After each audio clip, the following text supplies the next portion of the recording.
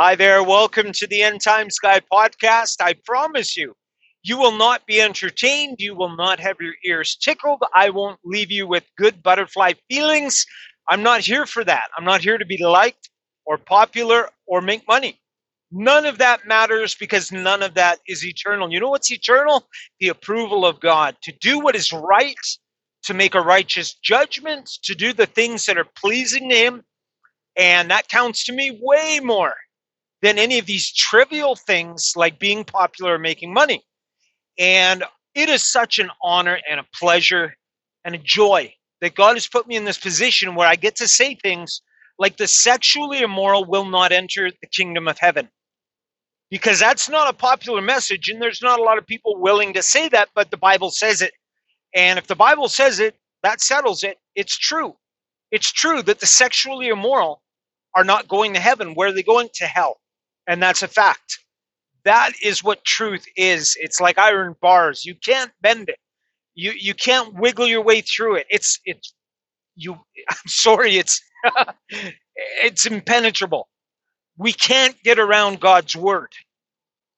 You know what? Today, I got a burden on my heart for my brothers and sisters in Christ because we're living in very, very dark times, and a lot of what we're being taught in religious circles is false. There are a lot of woke pastors out there who crave the approval of man, not the approval of God. And that is extremely dangerous. Weep and wail, you shepherds of the flock.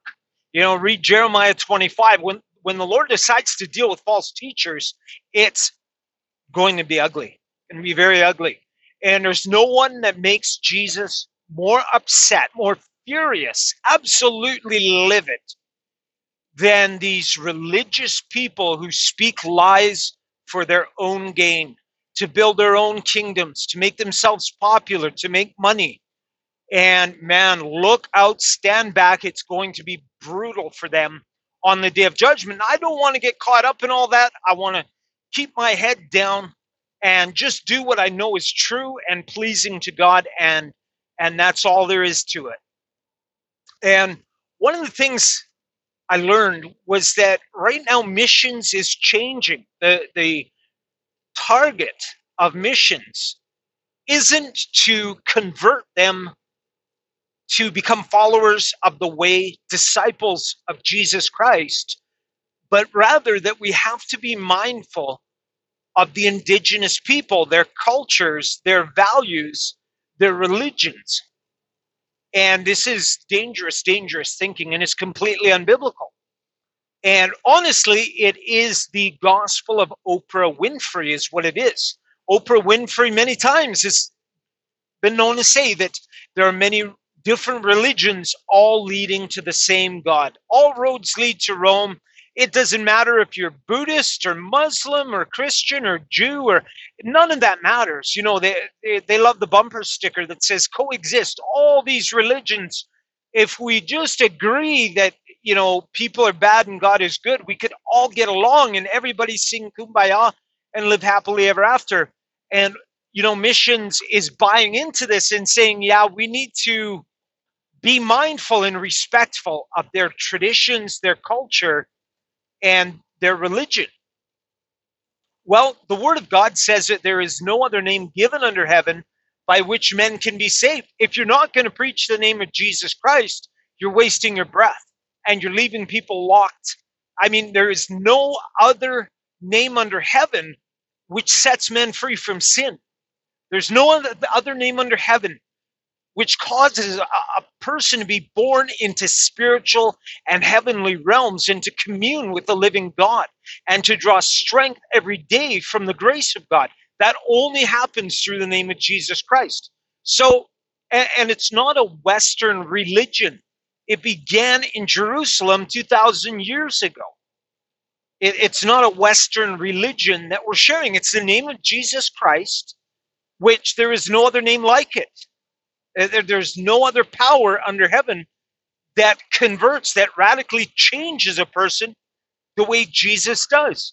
And there's no other prophet or teacher who was raised from the dead, whose body isn't marked clearly among us today. Jesus' tomb is empty. He's the only one. Now, since they feel a burden to respect the indigenous people, I want them to consider for a second that Christians are the indigenous people of the spiritual realm. We are born into that. We are the people of that realm. We're the indigenous tribe. And by their own words, they must respect our culture, our tradition, and our religion. We believe that sex is between a husband and wife only. That's all there is to it. And they need to respect that. But you know what? They don't. They pervert and corrupt everything because they are not us and we are not them. We believe that every child in the womb is the divine work of God, and it's sacred, it's precious, and it's a life. They do not respect our beliefs, our culture, our traditions. They spit in the face of them, and that's because they're not us and we are not them. We believe that children were given to us by God so that we could raise them and train them how to live a good and godly and wholesome life.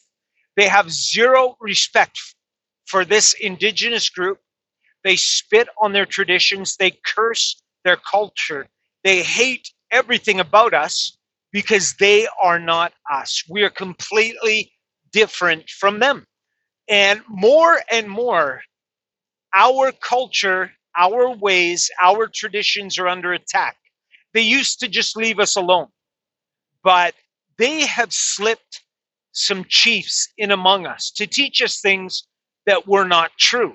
They've sent missionaries among us to convert us to living more like them.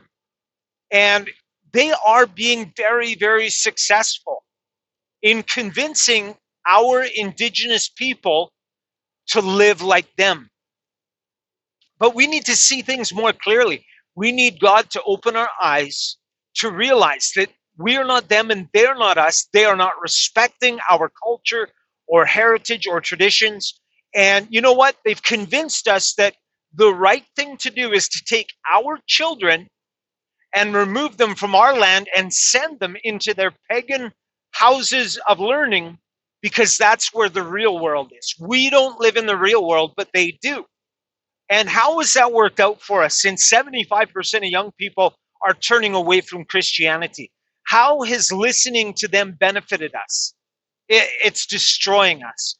People need to wake up and realize that we are not them, they are not us. We are the indigenous people of the spiritual realm. We have our culture, we have our traditions and our customs. And when the world around us doesn't accept them, then they need to respect us and keep their distance. I just hope there's more people out there who value our culture, who value our heritage, and who are willing to fight for the sake of our children, that they know who we are, that we're not a lost culture. I hope that makes sense. God bless and keep each one of you.